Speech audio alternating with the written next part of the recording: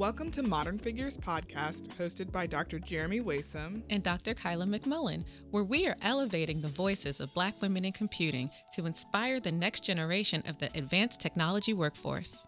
This podcast exists to highlight the stories of Black women in computing, inspire high schoolers and the young at heart, and to dispel the myths and preconceptions about Black women in computing. Kyla and I are from the Institute for African American Mentoring in Computing Sciences, or IAMCS. IAMCS serves as a national resource for computing students, faculty, and industry professionals. We're funded by the National Science Foundation.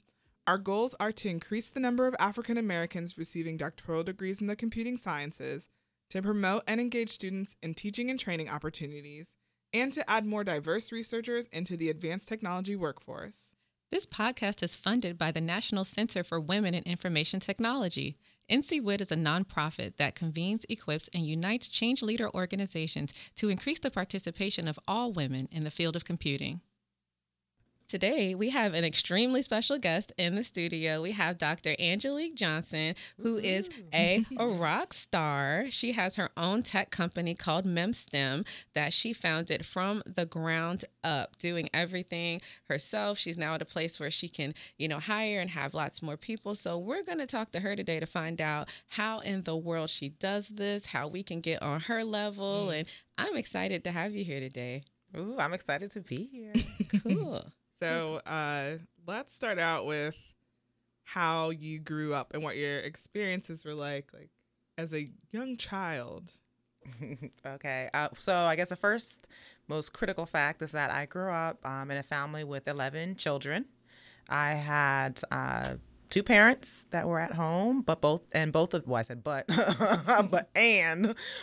them were in the STEM area. So my dad, he was a chemical engineer, environmental engineer. My mom, she had majored in math, and she actually went to work for General Electric when she graduated from Fisk University doing coding. So she was kind of those early punch card coders. But as soon as she started having kids, or not shortly thereafter, she became a stay-at-home mother. I mean, as you can imagine, with 11 kids. Yeah. That's more than a full-time job. But she was really invested in raising us. And so she actually started homeschooling us at a certain age. So not all of us were homeschooled, but I was, I think, in first grade when she started homeschooling us. So science and engineering and math was pretty key to my education early on. That's amazing. So did you go to a traditional school in high school? Nope, I was homeschooled all the way through. Wow. Her first school was college. Yeah. That's amazing. All the way through. That's amazing. Yeah. So we had she would send us away in the summertime, me and my younger sister Maya, to a math camp. It sounds a little nerdy. It was actually pretty fun in Texas. So that was kind of maybe my first college campus experience. Yeah. That was when, I think maybe started doing that when I was 15. Okay. But yeah, my first kind of full schooling was good old UMBC. That's crazy. I don't know that I've met anyone who didn't have Social any disorder. kind of that is not what I was gonna say. Let me fill in the blank for you.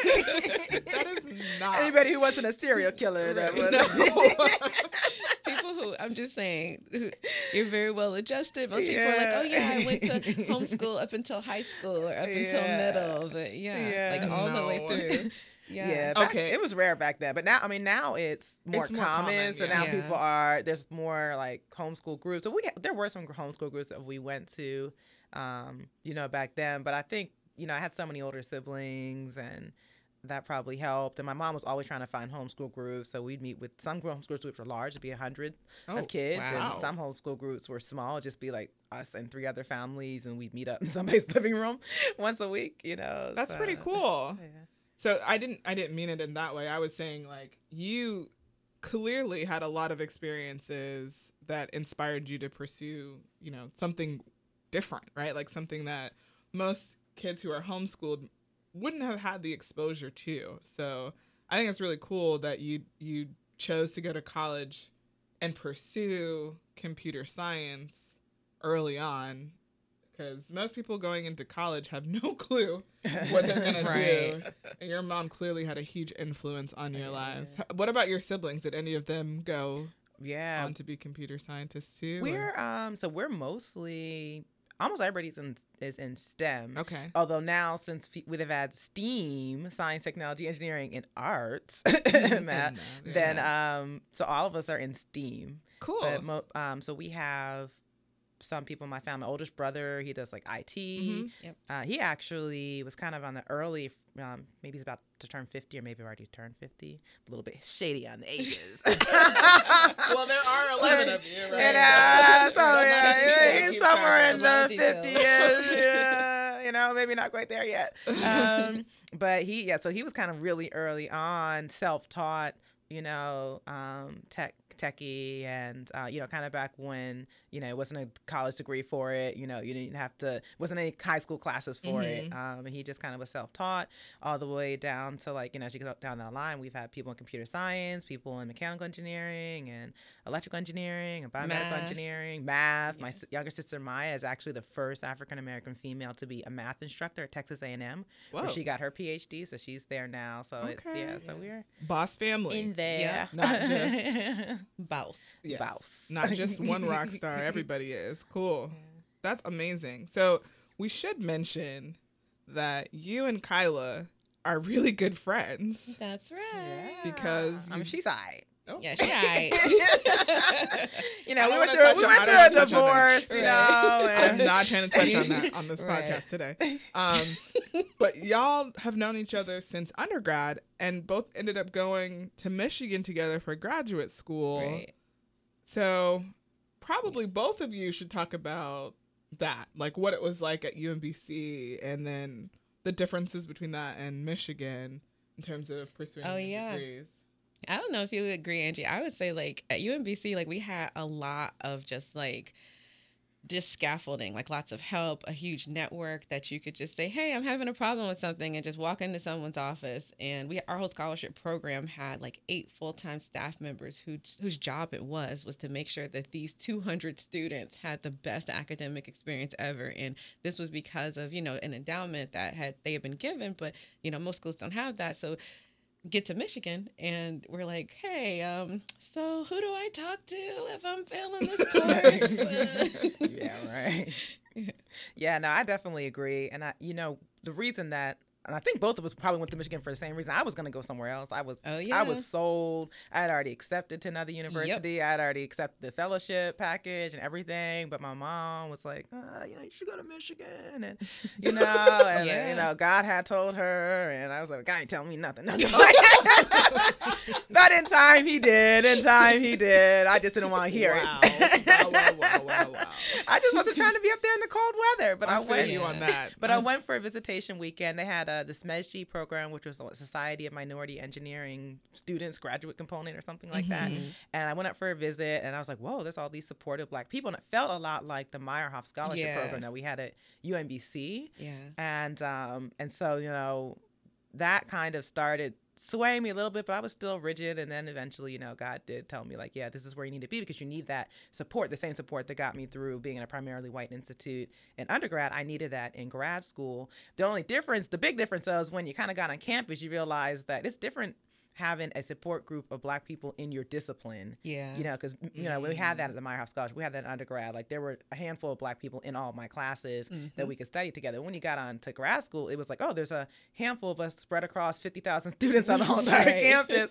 And you realize that, you're kind of on your own when you get in your department and you're the only African-American female to have even been in the PhD program in decades. Right. Wow. And there were professors who had never taught a Black student on the graduate level and had no problem telling you that. Yeah. Intriguing. Yeah, we're not talking about 1980. This is 2005, 2006 we're talking about. Oh, yeah. So you just have to go through all that kind of stuff. So you have a startup company called MEMSTEM.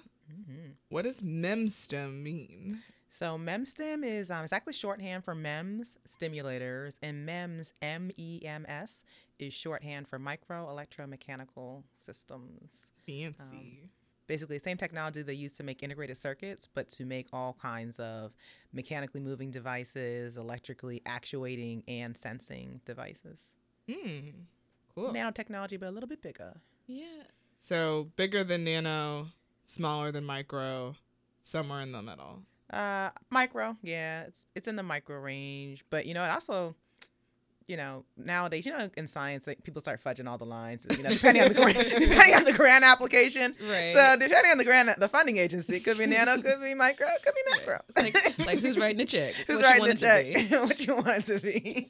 So the electronic components themselves are on that scale. They're super, super, super, super tiny. Yeah. In other words. Some of the devices, some of the components on the devices I make are smaller than, 1/10 the strand of the human hair. Whoa. A diameter of a human strand of hair. So I always tell people, like, especially if I'm talking to kids, I'll say, take a piece of your hair and think about the diameter of that, which is usually between 150, 200 microns. Okay, now think about that being 10 times smaller. That's what, some of the wires that we're creating are that small. And that's still relatively big in the world of MEMS and nanotechnology. So it's small, but it's powerful. It's a powerful technology. It's the reason, I always tell people, it's the reason why, we have all these computers in our pockets now that used to take up a whole entire building. Right. Because people got away from, hand assembling, vacuum tubes, and they automated the process so that if you can draw it on a computer-aided design program, using software, then you can make it in an actual physical clean room environment. And that's what we're trying to do for medical technologies with MEMSTEM. A lot of medical technologies are still assembled by hand. So they might have circuit chips in them that are made with automated manufacturing, but a lot of the components that are physically touching the body, the casings, in our case, medical stimulating wires that stimulate nerves and neurons for relieving chronic pain, helping with Parkinson's, tremors, restoring hearing. All of that technology is assembled by hand with somebody going back to the size of the wires, right? So once something's a quarter of the strand of the human, quarter diameter human strand of hair, people are micro welding that, looking through a microscope to assemble it. Isn't that crazy? So wait, before we get really in detail about your products and what you're creating, you've been moving your hands a lot, talking about this hair. And all I can see are these nails. Oh my goodness. Nails.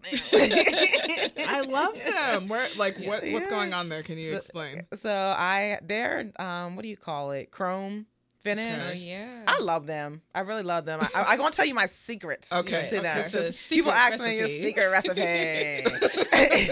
People ask me like, oh, where are you getting that?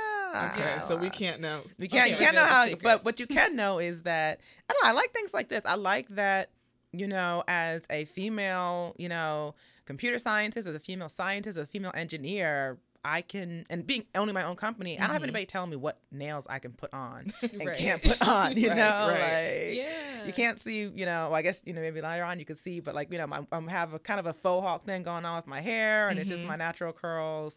And I don't know, anytime I have a moment to just express myself in the world of engineering, that's important. Yeah, you were saying earlier how, anytime that there's a spotlight or a highlight on a Black woman in technology or computing, that it's always, oh, let's get a picture of you in your lab, a picture for me, a picture of you in your classroom, a picture of that. That's not natural. How about me when I'm being me? Can we just show that image? So is that the headscarf and pajamas you, or?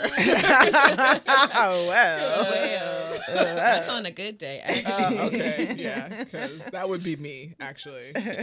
Show them how we really live. Exactly. But that is so true, because you want to stimulate young girls to go into, science and technology, but you keep showing them the same images of, women sitting down at computers typing away, or women looking under a microscope, or women in a lab, or women with a boxy jacket on. And they don't want to do that. They want to interact with human beings. So they think, oh, if I become a computer scientist, then I'm just going to be interacting with the computer all day long. And that's the last thing that they want to do. But if you actually showed them hey, us doing dance, us going out and doing things like this podcast, this is part of computer science too. There's all these different things, that are involved in it that you just they don't want to show because they themselves sometimes don't understand that there's more to the female scientist, computer scientist, than just the computer code. Yeah, we've made it a point to wear like t-shirts and talk about our hair on the podcast. Exactly. So. And Angie, one thing that I especially like about your research and what you've done is because you've taken computer engineering, and we've talked about how like the new sort of wave of innovation is applying it to other fields. So the fact that you have such a heavily medical application, people wouldn't know, oh, I could go to school for computer engineering because you're undergrads in computer engineering. People would think that, from what you work on now, you would have some medical background. But the fact that, you can merge these two fields together and show people, hey, you can actually impact the person's life and not, like you said, be stuck behind a computer the whole day. Right. Yeah, that's the CS+X thing that we've been talking about. I mean, who has a monolithic career nowadays? We're sitting there talking about, I'm going to be a computer scientist, I'm going to be a mechanical engineer. And then you get to, you get beyond college and you realize like, geez, that was all a farce. Like, tell me the day of the week. I'm a computer scientist today, might be a mechanical engineer tomorrow. I might be, a beauty pagitant director on Friday. Exactly. Depending on what day it is. Depends on what day it is. It might be it might be a production assistant on another day. So I think but having a foundation in computer engineering was really critical because you can do anything with computers. You can be in any discipline if your foundation is in computer science or computer engineering. And then you just start building upon and adding things as you go. Mm-hmm. And a lot of the stuff that I added as I went was not stuff I was taught. Like I've never taken a biology class, like never in my life taken a biology class, and I'm in medical devices. Now, nobody called the police. I'm not a doctor, but I do play one in the lab. But the reality is we live in the internet age. We live in the age where you can pick up knowledge on your own. Not everything that you're taught needs to come from sitting behind a table in a lecture hall. Yeah. And so I think you just need these foundations, and then you just start adding stuff on. And now every day, like we'll have technical meetings, and it helps. I have a computer engineering background, so when we're talking about what we're going to do in terms of making a new circuit for our device, I'm on board with my engineers. When we're talking about mechanical things like testing and making sure our devices don't fall apart in the human body, I'm on board with that. We're talking about the electrical stimulation and how can we make sure we reduce the amount of charge so that there's not an adverse effect in the body. I know that. And so it just, kind of comes from this interdisciplinary world that we're not going back to the, you do computer science and that's all you do is do coding and you'll never have to touch any other discipline. Like that's not going to go back again. We're not going back to that again. Thank God, because we definitely don't need that, right? Yeah. Like we need this innovation. Yeah. So what inspired you to come up with this company and this idea that you had to like merge nanotechnology into the space that you're in? We haven't really talked about that, but your primary product relates to hearing. Yeah. So how did you make that connection? So I'm just going to be honest, when I came out of undergrad, I just knew I loved computers and I wanted somehow to do computers and combine computers and medicine. Okay. And I was still, I'm dating myself, but I graduated in 2005. So biomedical engineering still was developing really. And it had been in existence for a while, but it was things like people advised me don't get a biomedical engineering PhD because people won't know where to put you, where to hire you. They still do that now. I think they still advise some students not to pursue it because there just aren't many jobs. We haven't caught up, with the need for the innovation. That's in certain spaces. Yeah. And so when I got to grad school, you don't really get, you don't get to choose your projects. Yeah. It wasn't like people always said, did you have a relative that was deaf and hard of hearing? Or did you have, it's like, no, I got to grad school and I said, you can choose, talk to the advisor, one I liked. And, Dr. Kenzel Wise, and he said, you can choose to work on the brain, recording from the brain, or you can choose to work on stimulating inside the ear for hearing loss. And I chose the cochlear implant project because I really wanted to work on a project that I knew could make a human impact in the next, at that time I thought, well, the next 5 to 10 years, I wanted something that in my lifetime was going to make an impact. And I saw the other projects as great and exciting and stimulating, in terms of emotionally intriguing, but I didn't see anybody using that technology before, I was rolled up into a grave. Ooh. So, wow. And that's just being honest. So I chose the cochlear implant project, and I certainly wasn't thinking about starting a business. It wasn't until my very last year of grad school. I was writing my dissertation, still trying to get data, and there was a lot of buzz around entrepreneurship at University of Michigan, and I thought, well, let me go check it out just to build my CVs to say at least I had the experience, because I heard people were talking about, oh, you go to the interview process, they ask you about entrepreneurship now. So I just, kind of did it as a curiosity, and the curiosity turned into something more. I started winning business plan competitions, and that really kind of pushed me into saying, okay, I could start this company, which I think is also a point that I want to make, is that entrepreneurs, people feel like, oh, you have to be born an entrepreneur, and I have been selling lemonade since you were a child. And sometimes, and the same could be said of computer science. Sometimes it's just being immersed in something that you're not sure if you want to get into and finding out that you like it. So, computer science is the same. Just being around the coding, like doing the Black Girls Code camps and things like that, like just experiencing it. And then you might find, oh, wow, I really like this. This is for me. Yeah. So just kind of exposure to the opportunity to participate in entrepreneurship gave you a more entrepreneurial mind and kind of hone those skills so that you could go out and start your own company. Exactly. And then when you do those, business plan competitions, they put you in several different panels of investors, and they just tear you to shreds. I mean, it's like it's like a dissertation defense all over. Geez, it's worse. Yeah. Guys, they don't have any script. And the thing is, it's worse because now I know, but when I first started, I didn't know. So like the very first time that I had been put in one of these kind of Shark Tank panels is for like the first round of the competition. And, I was pitching with my partner at that time, my business partner at that time. And, I just felt like we got torn to shreds. These guys were like making low blows, I felt. And I just like, I left, I went home, shed some tears. And I was like, oh, Lord, I'm getting out of this thing. I am not, this is terrible. Like I thought it was harder in engineering. Like these guys are ruthless, and I just like, I just thought I did a terrible job. The guy I was working with at the time, he was in the MBA program. He's like, oh, we didn't do too bad. And I'm like, are you crazy? This guy's nuts. Then I picked this nutso business partner. Like, what am I doing? But we ended up winning that round. And so I learned that lesson right there, that in the business world, when they start making low blows, that means that there's nothing of value for them to critique. Right. Wow. So now, from that moment on, when I pitch in front of investors, and if they start, like if they're making kind of things where I'm like, oh, okay, I'm doing really good, because they're not really tearing apart anything of intellectual value. They have to have something negative to say. So just saying something negative. So what's an example of like one of these kind of low blows? Like, and your shoes is ugly. And your shoes is ugly. Who told you about them lipstick? Right. And it'll just be like kind of the equivalent of your shoes is ugly with your business. Oh Lord, you think you're gonna get this company off the ground with $200,000? You're not gonna get off $200,000. It's gonna take $1 million. You're such an idiot.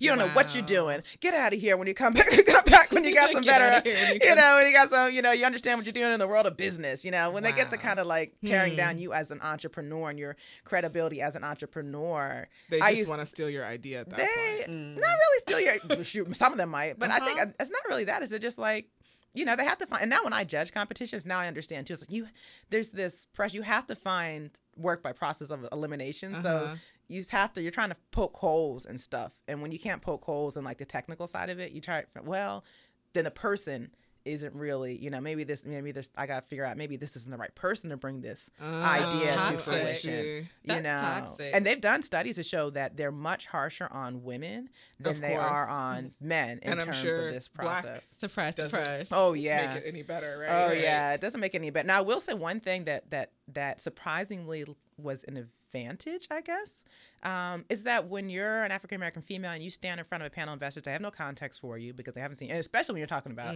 technology, they have no context. Like they've never seen it before in their life. Blown. In some cases, mind blown. Unicorn. Right. And so they just get mesmerized by your purple rainbow, horn. Right. And I used to have like advisors, and they would say, Angelique, I don't know what you're doing, but whatever you're doing, like they would go through, because we had 3 people on the pitching team, and so he would go to each one, and he would say, this is what you need to do better. This is what you need. And he would get to me and say, Angelique, I don't know what you're doing, but whatever you're doing, just like keep doing it. Like they love you. Like they're mesmerized. Wow. Like I don't know what, like you're saying. And he's watching the whole thing too. And he's just like, I don't know what it is, but they just love you. And I think that having a Black woman stand in front of them, be confident, to know the technology and know the business side of it was just like, they were like, oh, wow. Like this is something that we got to be a part of. That's super cool. So Angie, like, as a person who started off in tech and then now you have this business, like what did you do to build up your business skills? Like for people out there who, are in tech and they are thinking about a company but they have no idea like what business, anything they need to know. Like what did you do?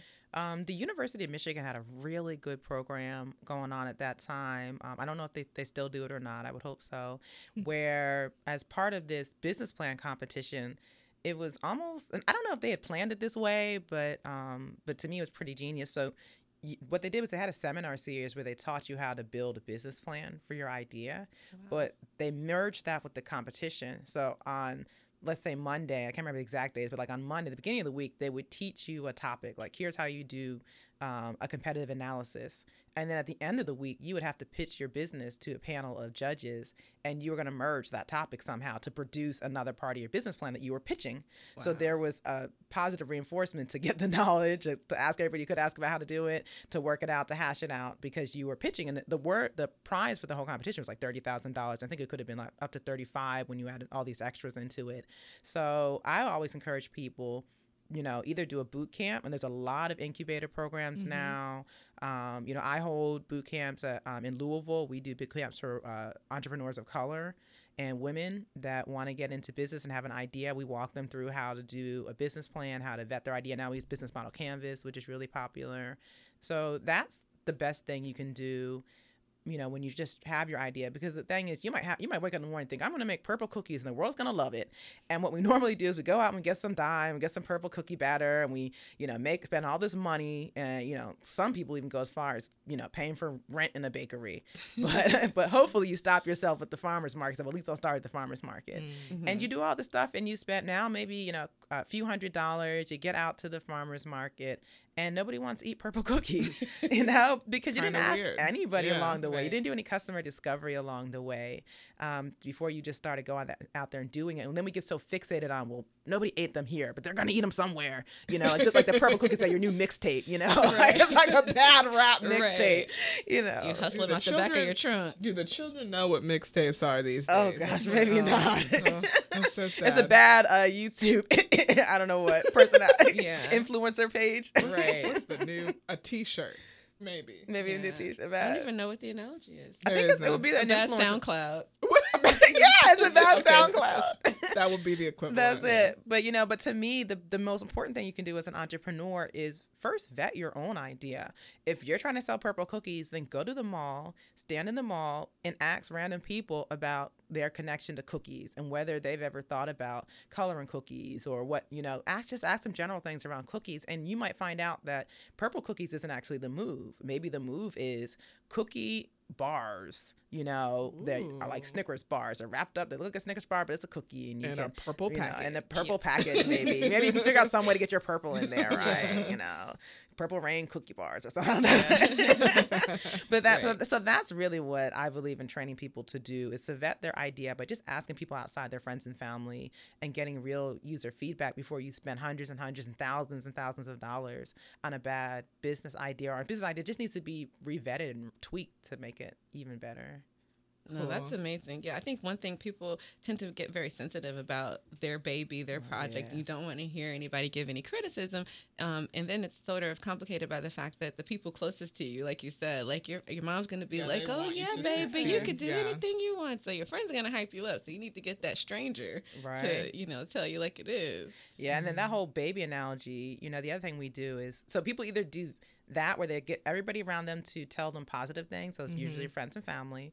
Or what you see is this like toxic bravado that happens in the entrepreneurial world, which deters women and minority entrepreneurs from even getting in the game, because it tends to be a toxic white male bravado, but it spreads across ethnicities and also across genders, where you're really insecure about your baby. So instead of admitting that, maybe you didn't have the cutest baby in the world, or maybe, your baby is bald-headed. Maybe your baby does look like Shrek. Your baby ain't got no hair. Right. So we've all seen the babies with no hair that got, 5,000 bows on 2 strands. And people walking around like the baby's the best thing in the world. Well, that's what people do with their business. They have this like... I need a napkin, because I'm about to start crying, laughing. I'm thinking about, remember Rugrats? Yeah, and Angelica had that exactly Cynthia doll, and it had all the hair going in different directions. Some people out here with their business going in all different directions. And they Let's bring it back. Let's just bring it back, y'all. You can't tell them nothing. You just can't tell somebody about how crazy their business is when their baby looks a hot mess. Right. Yeah. You cannot tell them. They aren't trying to hear it. But the thing is this. Those are the people that when you walk in the room with a good business idea will make you feel like your business is garbage and theirs is great. And so it's this bravado that's in the entrepreneurial world where people walk in with all this swagger about how much I've raised or how much I'm gonna raise, and it all becomes about raising money. Like that's the currency in the startup world, is how much money have you raised? You know, who cares how much money? Is your product on the shelf? Is anyone using your product? Since when did how much you raise become a merit? And so people have that bravado. And so it deters women and minority entrepreneurs because you're easy fruit for them to kind of build their bravado on by pushing you down. And so those environments, at least for me, can sometimes be toxic. So I actually don't hang around a lot of, you know, entrepreneurial networking groups. Hey, come to this network and that network thing. And you get there and it's just a lot of people with a lot of bravado. So we have, when I do training or when I hold a networking event or something, I say it's a bravado free zone. That's great. So I try to be honest about what's going on in my business, and I encourage other people to be honest. Just, you know, you can't get help, you can't grow if you're not honest about what needs to be worked on. And that's a valuable thing to bring across different types of things, like not just in the startup world, but like if you're going to graduate school, that is a good skill to master, understanding that you don't know everything, right? And you aren't the expert yet. Right. And the goal is to get you to that level,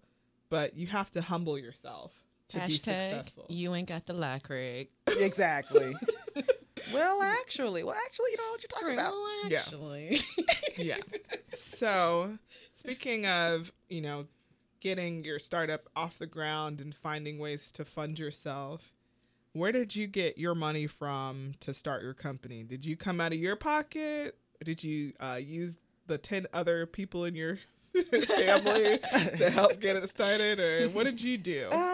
So that's you know, as and I'm not making a blanket statement, but just the facts are the facts. As African Americans, we don't have a lot of generational wealth because of something called slavery. So we don't have a lot of friends and family money. And everybody's always like, well, your first round of money comes from friends and family. And I can remember my business partner early on, because he was a white male, early on, say, well, y'all go to, you know, this for that family member. And I'm thinking to myself, none of my family, I wouldn't even dare go to my family and ask for it. So because even if they had it, I would feel bad about taking it because it's risky. It's very risky. Yep. Yeah. So what I did was I did a lot of business plan competitions. So I probably raised maybe around $50,000 when all was said and done from the business plan competitions, around something like 45, 50. And then I applied to an NSF I-Corps grant. And the I-Corps program is designed to be another step of business training. So that's another thing I recommend to people outside of the incubators. It's another kind of national incubator program. And that gave you $50,000 at that time. We were like the first cohorts. That's amazing. So they gave you $50,000. And then from there, I applied to NIH, National Institutes of Health, SBIR program. So I applied for phase 1 and I got that. Then I applied for phase 2 and got that. And so a lot of our money has come from grants or from just competitions. And then the state of Kentucky matched the grant funding that we had through a grant program that they had. So in medical device field, especially in our field, since we're doing like the highest class of devices, you know, it's going in the body for long periods of time, it could be a 10-year roadway from start to finish. So the more free money, non-dilutive is kind of what you call it, money that you can get to build value in your company and then take on investors. And we did have, there was early on an angel investor that had wanted to invest.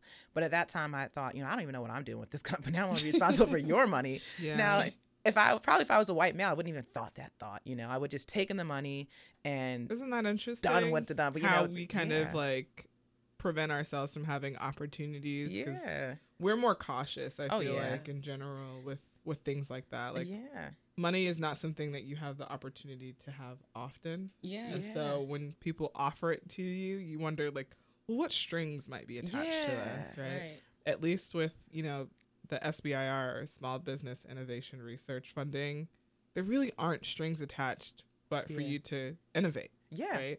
So I get perfect. that. It's perfect. And when you're, you know, kind of on the fringes of this, you you do have to be careful. The reality is you do have to be careful with the money that you take. Anybody has to be, any entrepreneur, whether they're white male or not, has to be careful. But you're right. There could be strings attached. And I've seen a lot of entrepreneurs that you get an investor, and what you don't realize is, yeah, you may still own 60% of your company, but he who owns the gold makes the rules. Yep. So it doesn't matter if they rule. own 20% of your company. If their money is the only money that's making it work, then they own you. Yep. And they can ride you, and they can turn your product into dog food if it makes them money. So, and that's a reality. That happens. It happens. Yeah. Like, if you think about it, somebody, as wonderful a hit as Twitter is, Twitter wasn't Twitter. Twitter was a side project for somebody working on a whole nother company idea.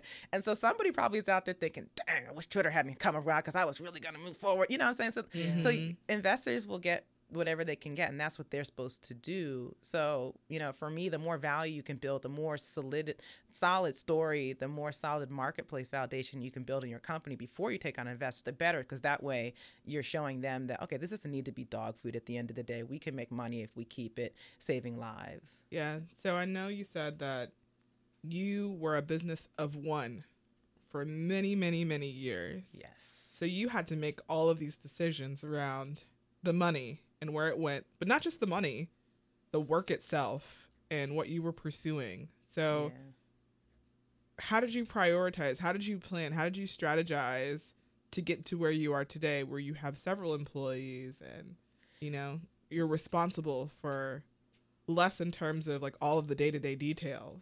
Yeah. I wish I could say I had a grand plan. In entrepreneurship, it really is like, you just don't know. In the beginning, so I didn't know. I didn't know if I wanted to continue with the business. I didn't know if it was going to be successful. I thought it probably, if you asked me, I probably thought it was going to be a failure. Yeah. But one thing I did know is I was going to make whatever money, little coins I had, were going to stretch. I learned that growing up, being poor. Yeah. Whatever coins I had, I had to make it stretch. And whatever I did with my time, I had to make my time stretch. So I always strategically took positions that, although I wasn't sure if I wanted to 100% go into to doing MemStem as a startup, I didn't want to close the door. So I took positions that allowed me to work both on the company and get paid. And that tended to be positions in academia or related. Like even the I-Corps program was a postdoc position, but it specifically allowed me to work on the company as a core part of the postdoc. And then I went to University of Louisville as a research faculty member there. And so I took projects that were, it's a conflict of interest to work on the company, but it's like saying, if I want to make cookies, okay, I can't go work at, Insomnia Cookies and just take all, it's a conflict. But what I could do is I could go work at the cake company, and I'm learning all about the baking industry. I'm learning all about, how you bring in ingredients at a low cost. So you're building your business in a way, but you're getting paid for it. And is that how you learned like the grant writing process and all of that? Yeah. Okay. How did you learn how? Because you just like rattled it off. Like, oh yeah, I wrote a grant for phase 1. Got it. Got a grant for phase 2. Got it. Like, how in the world? Yeah, because Kyla's over here like, I got a bunch of grants now, but in the beginning. Yeah, it was difficult. Like for me, it was really hard to learn like what to write, how to write it, how to package things in a way that it could be funded. So like, yeah. By the grace of God, like I'm telling you, I still like, and when I say by the grace of God, people are like, oh, you being too churchy. The reality is, people have done it, studies, and they've shown most entrepreneurs, I don't care if it's Steve Jobs all down, will tell you luck is what they call it, had a big part to do with this. So I do think a lot of it's definitely by the grace of God. But then in terms of technically, when I wrote my first grant, it was an SBIR phase 1. It was when I was still a student, and I got terrible reviews, and my instinct was, terrible reviews, tore me apart, said I was too young, didn't have anything going on with my life, more or less, and I got a job, cut your hair, so they had all these things to say. So I just took it as, well, I'm not gonna go down this route again, until I was at a conference, and I was talking to a woman who's so well respected in our field, like she's like, one of my heroes. And she started telling me this story about like, oh yeah, I applied for an SBIR and didn't get it till the third time. And I was like, oh, so you should probably keep applying to this? Like, it dawned on me that, okay, it wasn't an absolute failure because I got denied the first time. So the second time I applied, I got it. And then I got the phase 2. But I think what helped was I had somebody pushing me. We actually had somewhat of a probably contentious relationship, maybe. Okay. He was like a thorn in my side. But he really, like, he was a grant writer, and I would submit. The second time I would submit to him, and he said, this is terrible. And he'd mark it up, and he would put all these red marks on it, and he would say, but But he would tell me to make changes, but I was like, but you're not telling me exactly what to change. And the reality is he didn't know exactly. You know how we write this grant? They don't know exactly. They just know it looks terrible. Yeah. Right. And so, but I think what I'm a pretty good storyteller if I can get, because I want everything to fit in the line. And if you can want everything in your life to fit like a puzzle sometimes, and it helps you with the grant because you want from the first base to the end, I want this to be a continuous flow. Yep. You know, it's like when you do your dissertation and there's a whole bunch of separate stuff you did over, 5, 6, 10, 12 years, depending on how long it took you.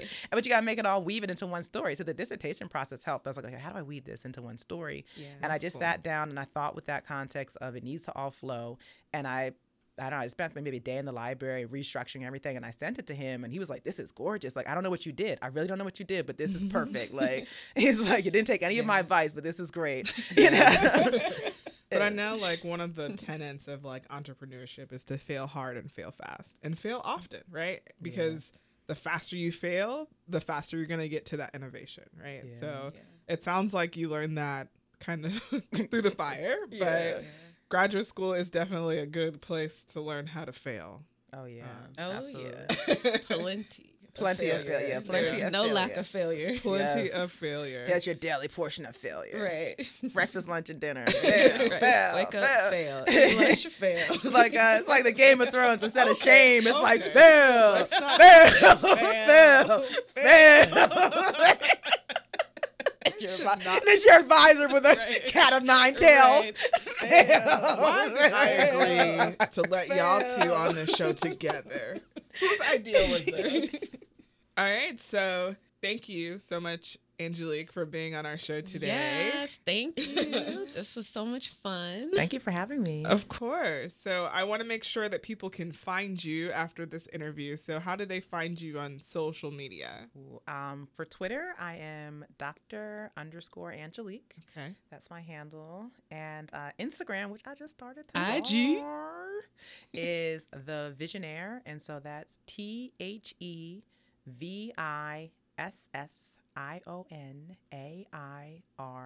So it's like millionaire. Instead of money, you are vision rich. So it's The Visionaire. Okay. She got all the 2 vision. S's. All the vision. 2 S's. Got all the vision. Because one is a dollar sign. Yeah. I said, I should. Can you do that on Instagram? Can I use dollar signs in my handle on Instagram? Yes, you could. I could have? Probably. I don't know. I think so. Oh, okay. I'm gonna go. I'm gonna change it up. No, do not change it because then people can't find you. Yeah. Oh, All right. Okay, never mind then. As always, you can find us on our website, modernfigurespodcast.com. Send your questions to askus@modernfigurespodcast.com. And follow us on Twitter. Kyla's at Dr._Kyla, and I'm at Jeremy Wason. Until next time, drink some water, eat some vegetables, And be extra like guacamole, because guacamole adds quality and isn't just extra for no reason.